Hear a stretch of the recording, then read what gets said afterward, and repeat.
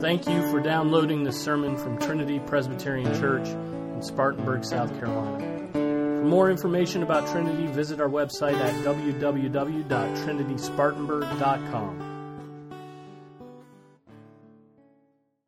Let's stand for the reading of God's Word. This is Malachi chapter 1.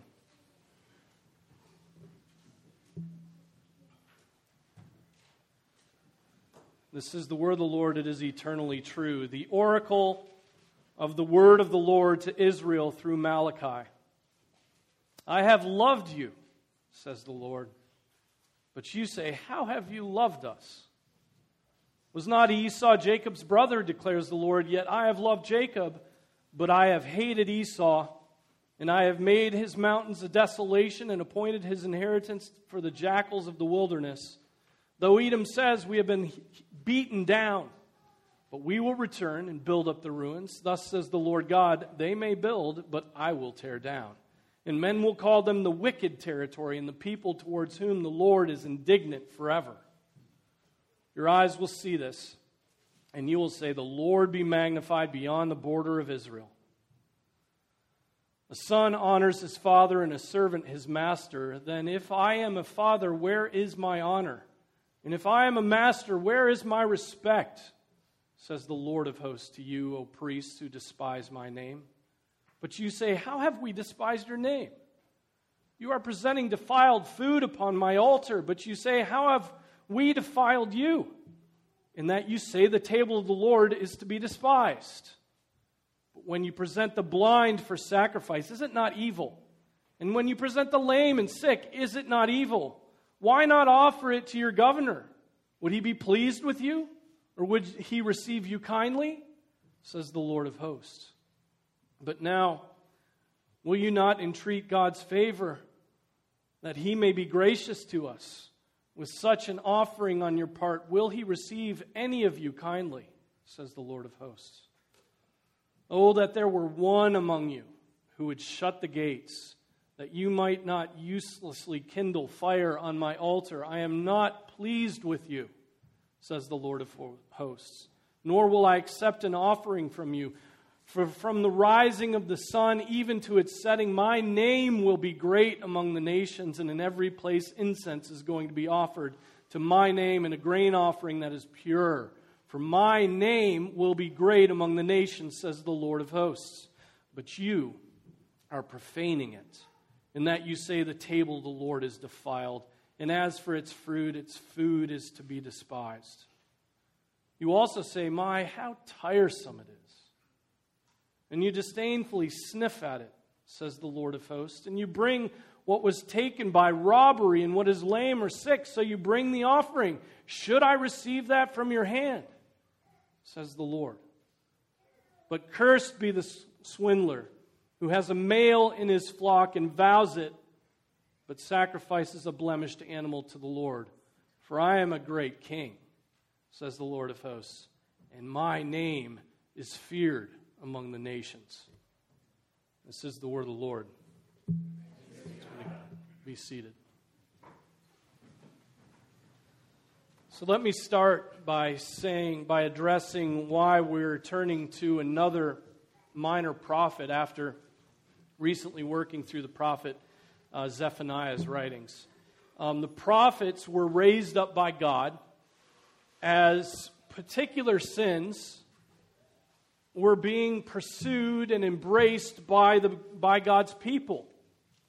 In His mercy, in God's mercy, He sent them prophets who called them to repent. And through those same prophets who called the people to repent, God offered them hope in the coming Messiah. The prophets had the hard work of calling a stubborn, sin-pursuing, obstinate people back to God, back to faith, back to a full trust in Him. Today, the church in America is tossed about by every wind of doctrine, by all kinds of new things, which are not really new things. There's nothing new under the sun. We, like the Athenians of Paul's day, like to hear and tell about new things. The church today is spending most of its energy trying to think of those new things, new ways to accommodate, although it's just new packaging over old things, right? But new ways to accommodate the gospel to a pagan culture. That's what's happening. We're accommodating the gospel. We're accommodating the Word of God to the pagan culture around us. The city of God is envying the city of man. And so, doing what she can to join them, or at least to remain respectable in their eyes. And it should be the other way around. Right? The church wants to build bridges by making the message of Scripture palatable, acceptable to modern sensibilities. But to do that, she has to abandon her faith in the Word of God, even to abandon her faith in the Word of God, even though the church knows that it is living and active and sharper than any two-edged sword, and piercing as far as the division of soul and spirit, of both joints and marrow, and able to judge even the thoughts and intentions of the heart. And so we translate the Scriptures differently, right? To take the edge off a little bit. We get embarrassed about the word effeminate, so let's leave that out. We get embarrassed about Jesus implicating the Jews in his death, and so we take that out and replace it for Jewish leaders. And we get embarrassed about when it addresses the brothers of the church, and so we change it to brothers and sisters. And we get embarrassed about how it talks about Israel as the sons of Israel, so we change it to the children of Israel. And this goes on and on, this process of accommodating even the very words of Scripture to make it palatable to modern pagan sensibilities. Right? And so like the Galatians, our church in America needs the Apostle Paul's rebuke. I'm amazed that you are so quickly deserting him who called you by the grace of Christ for a different gospel. Which is really not another. Right? Only there are some who are disturbing you and want to distort the gospel of Christ. But even if we or an angel from heaven should preach to you a gospel contrary to what we have preached to you, he's to be damned. As we have said before, so I say again now, if any man is preaching to you a gospel contrary to what you received, he is to be damned. Am I now seeking the favor of men or of God? That's the question that we should all ask ourselves repeatedly every moment of every day. Am I now seeking to please men or please God? Or am I striving to please men? If I were still trying to please men, I would not be a slave of Christ. So if you find you're serving men, if you're fearing men, then it means you're likely not a slave of Christ.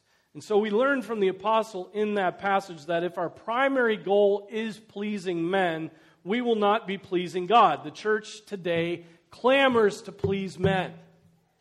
Clamors, right? Proving her pseudo-compassion for sexual minorities and other social justice causes, even though those pursuits fly in the face of biblical righteousness, right, and justice. One commentary on Malachi, helpful in giving a picture of Malachi's time, explains the context this way. It was an age when Malachi was writing, when Malachi was ministering, it was an age of widespread religious disillusionment and discontent. Although the people of Haggai's day, right, this would be shortly or decades before Haggai prophesied before Malachi. Although the people of Haggai's day had fallen short of what God expected of them, when they were challenged about it, they acknowledged that they were wrong. They admitted that the temple ought to be rebuilt, and they came to accept that they should start immediately. But the time of Malachi, the nature of the people's disobedience had changed. They could see nothing wrong with the way they were living or with the way they approached God in worship. When challenged about their attitudes, there was no acknowledgement of wrongdoing on their part. Instead, they were prepared to defend their behavior. Indeed, they more than hinted that what had gone wrong was that the Lord had not lived up to His side of the covenant. It was a time of religious cynicism. I mean, I just described today pretty perfectly, didn't I? People say they're orthodox. People say that they're pursuing righteousness. And then you confront them about it, and what they do is defend their behavior. Right? They defend their behavior. Oh, it's not sinful behavior. Homosexual desires is not sin. Right? Come on. We're pursuing God. And so this perfectly summarizes our day and age, but also that day and age many thousands of years ago, hundreds of years ago. So the prophets deal with the stubbornness. This prophet deals with the stubbornness of people who are leaving God for what they think are greener pastures of the world.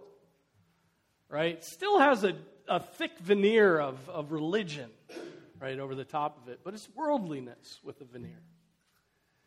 And so we need the eternal message of the prophets to wake us up to repentance and to bring us back to hoping in Messiah, in our Messiah, Jesus Christ. The prophets destroy the idea of placing our hopes in any knowledge concocted by man away from the Word of God.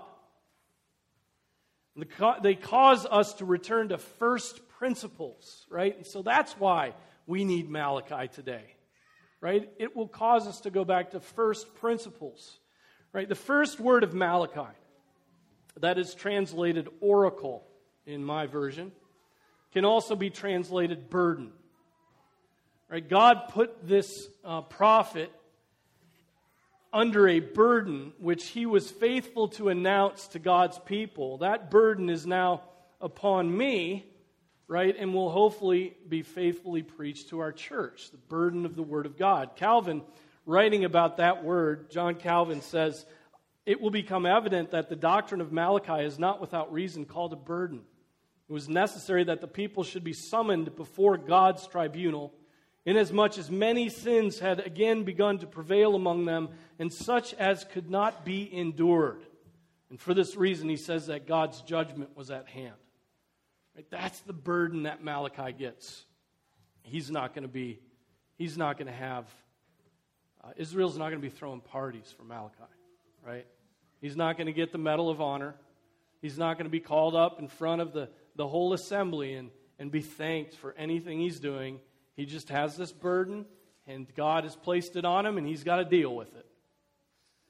Right? The church today, you and I, need that same kind of warning, because the sin which entangled them so easily entangles us still today, right? And it's God's kindness toward us that leads us to repentance. So who was Malachi, and when was the burden of the calling that God put upon him to lead the people to repentance? When was it placed upon him? First, Malachi literally means my messenger, right? So even more of a clear sense that he is called to give God's word. He's not speaking his own words. He is a messenger of somebody else, and that is God Almighty. That is the case with all prophets, right? And that is the case with Malachi. Second, Malachi prophesied after Judah and certainly after Israel had been spit out of the land into exile. He, along with Haggai and Zechariah, they're known as the post-exilic prophets. He was most likely a contemporary of Nehemiah, who, as you know, was the cupbearer to Artaxerxes and returned to Jerusalem to build the walls. The sins that Nehemiah dealt with are very similar to the sins outlined in the book of Malachi. So same time period, Nehemiah is dealing with certain things you read at the end of the book. Malachi is dealing with those same things from the angle of a prophet. Marriage to pagans, right? Neglecting the tithe, profaning the Sabbath day, the sins of the priesthood, the priests afflicting the people. It's about 430 years before Christ's incarnation when he's prophesying. The book of Malachi is not the last book of the Old Testament composed. First and Second Chronicles were likely written after Malachi, as were Ezra, Nehemiah, and Esther. But this is the final prophetic book, and it was written many centuries before God sent the final prophet, his son. So in one introduction to the book, I read this succinct summary of Malachi's prophecy. It is to awaken a people whose religious cynicism and skepticism of God's promises led to careless and dead worship, and to renew hope and revive true religion in view of the certainty of God's promises. So a cynical people moving away from the worship of God because it's boring, and then move toward a revival of true religion and toward God's promises. In other words, the topic addressed is the deadness of the people that came because they were not seeing God's blessings. Right? If that was a cynical age, post-exilic Israel, what do we have today? There is nothing sacred anymore. There's nothing sacred. Cynicism is the default mode of every person, of every post, of every meme, of every communication. It is very hard to escape some element of cynicism coming out of your mouth in every time you speak. We've been trained. We've been trained by media. We've been trained by comedians. We've been trained to be cynics. Right? Judgmental cynics. Right? Our cultural gurus are cynical. Right? They don't really think people change. They just want your money. That's cynical. Right? Our children are cynical. How often do you rebuke your children for the way that they use their tongues and their attitudes being cynical? Don't be so cynical, right? Can you just be sweet and happy for a moment, right? Say something nice to your sister. Don't just tear her down. We ourselves are cynical, and we need to be shaken out of this cynicism by being reminded of God's everlasting and glorious promises to us, right? All of which are yes and amen in Jesus Christ. So Calvin again summarizes here. He says, God expostulates here with a perverse and ungrateful people because they doubly deprived him of his right. For he was neither loved nor feared, though he had a just claim to the name and honor of a master as well as to that of a father. Right? So here's God the Father. Here's God ministering to his people. And the people are just kind of like, nah, not such a big deal. In fact, I'd probably rather go dwell in the tents of wickedness. It'd be much more fun.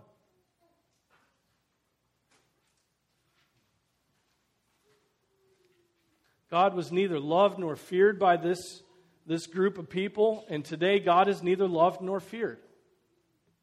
Our love for the world makes our love for God grow cold, cold, cold. And our fear of man and everything under the sun makes our fear of God, non-existent, diminishing. Like the church in Laodicea, we are lukewarm. And like the church in Thyatira, we tolerate the woman Jezebel. Right? No pursuit of righteousness, no fear of God, and no deep love for Jesus, just a lukewarmth. We have cold hearts toward God and passion toward the world. This should not be. This should not be. So on to the first few verses of Malachi's prophecy. We're not going to get very deep into this. The oracle of the word of the Lord to Israel through Malachi. Remember that the words of the prophets are God's words delivered by the prophets. 2 Peter 1:20-21 says this, but know this, first of all, that no prophecy of Scripture is a matter of one's own interpretation, for no prophecy was ever made by an act of human will. Right? These prophecies is not an act of human will. It's not Malachi making this up. It's not Malachi thinking, I think I want to be a poet, and being inspired in that sense. Thinking that people will respect him if he writes inscrutable poetry. Right? But no, it's not a matter of one's own interpretation, for no prophecy was ever made by an act of human will, but men moved by the Holy Spirit spoke from God. Men moved by the Holy Spirit. That's also why it's called a burden. He had very little choice in the matter, didn't he? God put a burden on him by the Holy Spirit, moving him, and he was to speak from God. This is why our passage says the word of Yahweh, the word of the Lord to Israel through Malachi, right? God speaking through Malachi to his people. Next, we read these words from God to his people. I have loved you, says the Lord. I have loved you. Now, it is true that God can say that to every person that has ever lived. Right? God is love, and God has loved all those by his common grace that have ever lived, right? But but that's not what he's talking about here. He's talking to his covenant people, right? He's talking about those he has chosen, those he in a special way has set his affection upon. And he says, I have loved you. And we should rehearse the ways that God has loved his people, shouldn't we? It's hard to even begin to wrap our heads around the ways in which God has loved us and God loved his people, right? I mean, we could probably just go person by person around this room and list things for hours. We should be able to. If we can't, lukewarm. Right? But I mean, just things like this. I want you to think simply, God made us. God made us. God made you. God knit you together in your mother's womb, and he knew you. Right from that moment. Right? That's God's love. He knows you. Right? God made a world for you to live in. Right? All this glorious universe around you is for you to live in, for you. And not only are you just living in it and looking around it, but he's sending messages from outer space to you. Not radio signals, light, stars. You see the glory of the universe. Right? And it testifies that he is and he is to be worshipped. Right? The height of the mountains, all of that is a good gift to you. Right? The depth of the valleys, the glory, the strength of the hurricane all speak to us about the existence of God. God loved us when think of the third chapter of Genesis. Think of the love of that passage. In the day you eat from it, you will surely die. And there is God fashioning clothes for those who ate from it. Right? Showing them tenderness and compassion and sacrifice. Right? So go beyond that to all of us who by nature have rebelled against him, and yet he's loved us. He's set his affections on us through Jesus Christ. And how did he do that? God provided his only son to die. To die! God left glory and entered into misery. More misery than you've ever known. I don't care how many of your children have died. I don't care how many diseases you've had. I don't care what you've suffered, if it's been abuse. You have not suffered like Jesus Christ suffered. You haven't. You have not bore the almighty wrath of God for all sins of all time.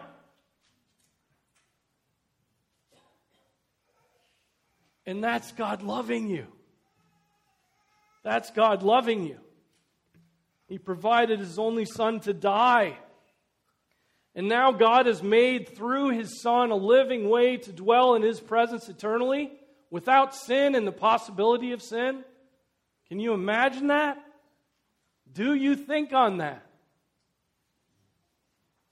No more awkwardness between brothers and sisters in Christ.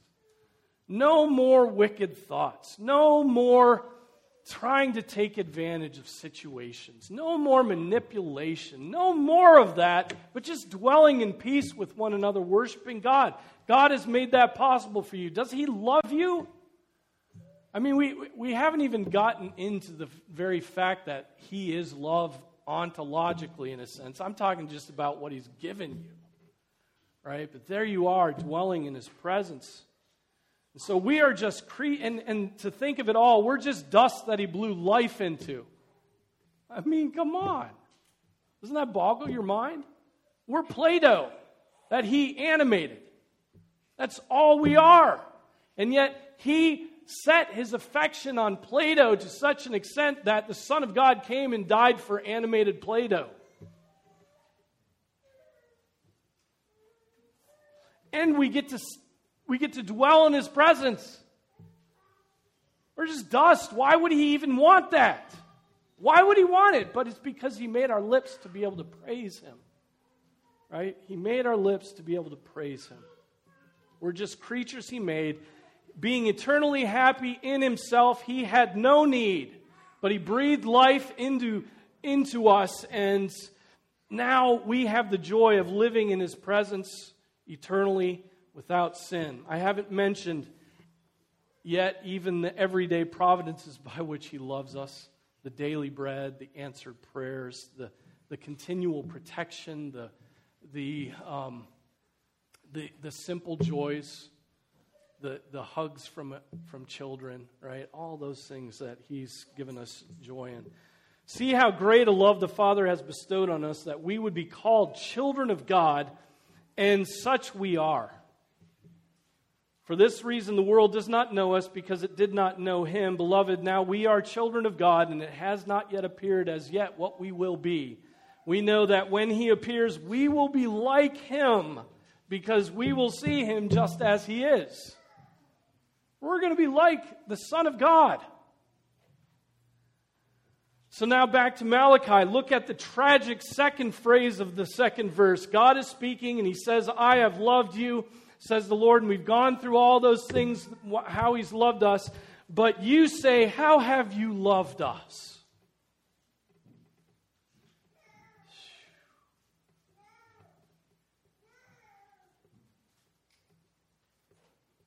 But you say, how have you loved us? How have you loved us? The people respond to God's statement of His love with an indicting question.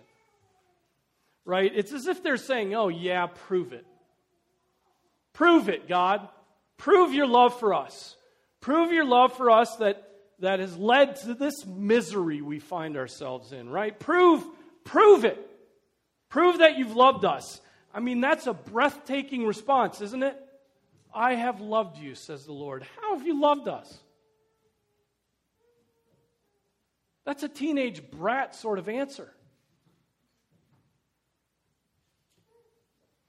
But it's so common, isn't it?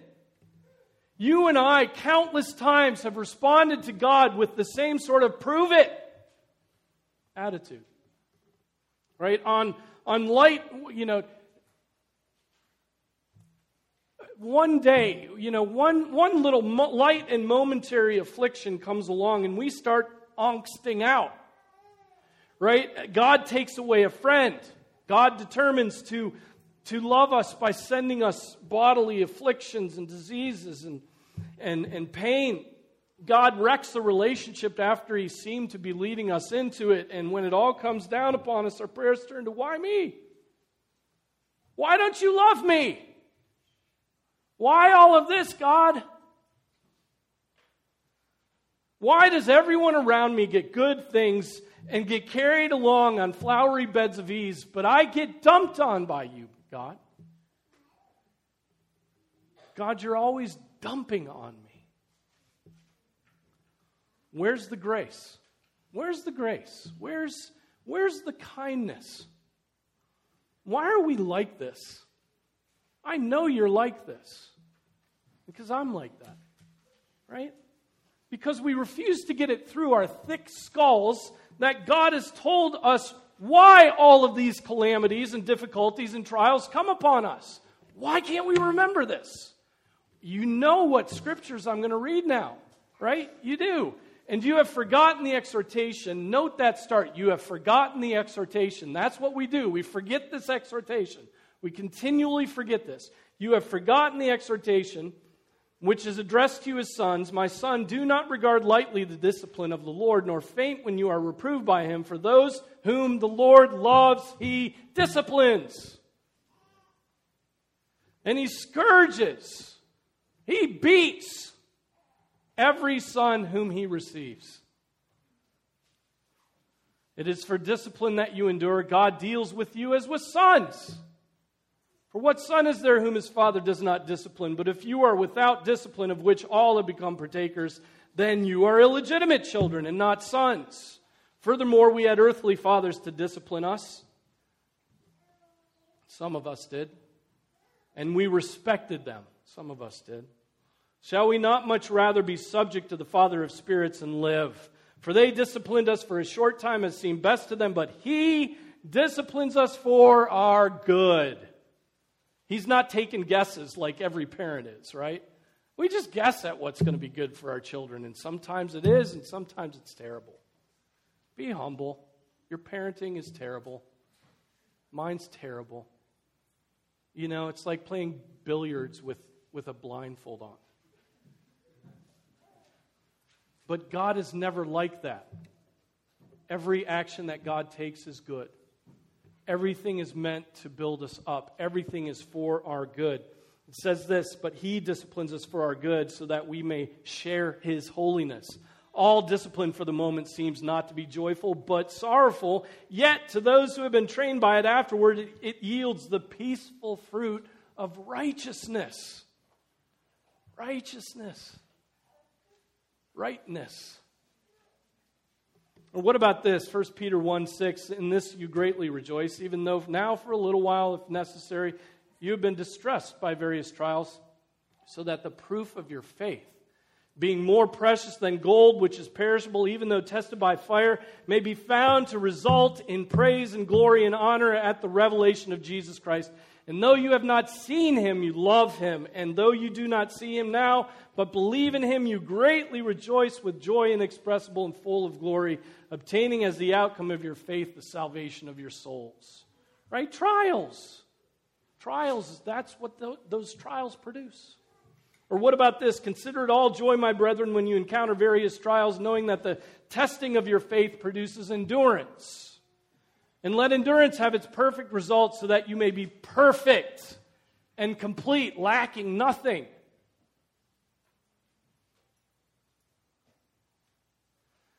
Those whom God loves, he scourges so that they might be transformed into the image of his Son. The Son who learned obedience by the things that he himself suffered. God gives the wicked ease. Right? God gives those who will not bear up under his affliction over to their sins. And they find that God's patience runs out for them. Right? They will never acknowledge that the time past has been enough for them to carry out their lusts like the Gentiles. And so, dear brothers and sisters, when affliction comes, be very careful about your attitude. The child of God accepts the discipline of God without despising God. The child of the world never accepts the discipline of God, doesn't get it, and though he refuses to acknowledge or give thanks to God, he will raise his fist at the last judgment and say, "How have you loved me? How have you loved me?" The wicked man will have been sent warning after warning after warning by the kindness of God, and he will have have heard pastors warning him to flee from his sins, only in the end, after ignoring them, to indict God for his lack of love. So, dear brothers and sisters who believe in Jesus Christ, don't be like those who hate God. Right? Do not respond to God's severest love with a cynical, "How have you loved me?" Children. This is the reason that the clearest sign that your parents love you is that they continue to ride you for your sins. Right? Their discipline is proof of their love. Do you get it? Because God's discipline is proof of His love. A parent's discipline is proof of their love. They are simply imitating the Father in heaven. But, little one, do you know that if your parents don't discipline you, they hate you? Do you know that? You know it, Mags? If they don't what's the proverb? Do you know the proverb? Some child here knows the proverb I'm thinking about. He who withholds his rod hates his son, but he who loves him disciplines him diligently. He who withholds his rod, that's the wooden spoon, hates his son. And so, children, remember this. Don't become cynical in the face of parents who ride you for your sins. Now, they get it wrong sometimes. Sometimes you're just sick and they think you're sinning. But they'll repent, hopefully. But praise God that they love you enough to discipline you. How many times have you seen a child who was neglected by mother and father turn out to be terrible, incorrigible, unteachable in the long run? So the people of God during the time of the prophet Malachi were cynical and spoiled brats. They had been the recipients of God's discipline, right, through those exiles, through the prophets who came and announced God's word. They had been the recipients of God's guidance. They had been the recipient of God's continual warnings. They had obviously been the recipients of God's love. And they refused to see it. They determined that they would live their own way, and Malachi was raised up to once again rebuke them before the prophet, to end all prophets, came along. And so may our hearts always be humble before Almighty God. If not, every little change in this life will make us question whether God has any love for us. Every tiny little momentary light affliction, every loss of job, every sniffle. Like spoiled brats will be like, "How have you loved me?" That shouldn't be. God has loved us with a everlasting love. Let's pray. Our Father, we bow before you. We acknowledge that you are the one true and living God. We confess before you that we have had attitudes that are not appropriate to the depth, the width, the height of your love for us. And we repent. And we ask that you would help us to kill our shallow thoughts of you. Kill our shallow thoughts of your afflictions that come to us. May we be godly. May we be like your Son, Jesus, in whose name we pray. Amen.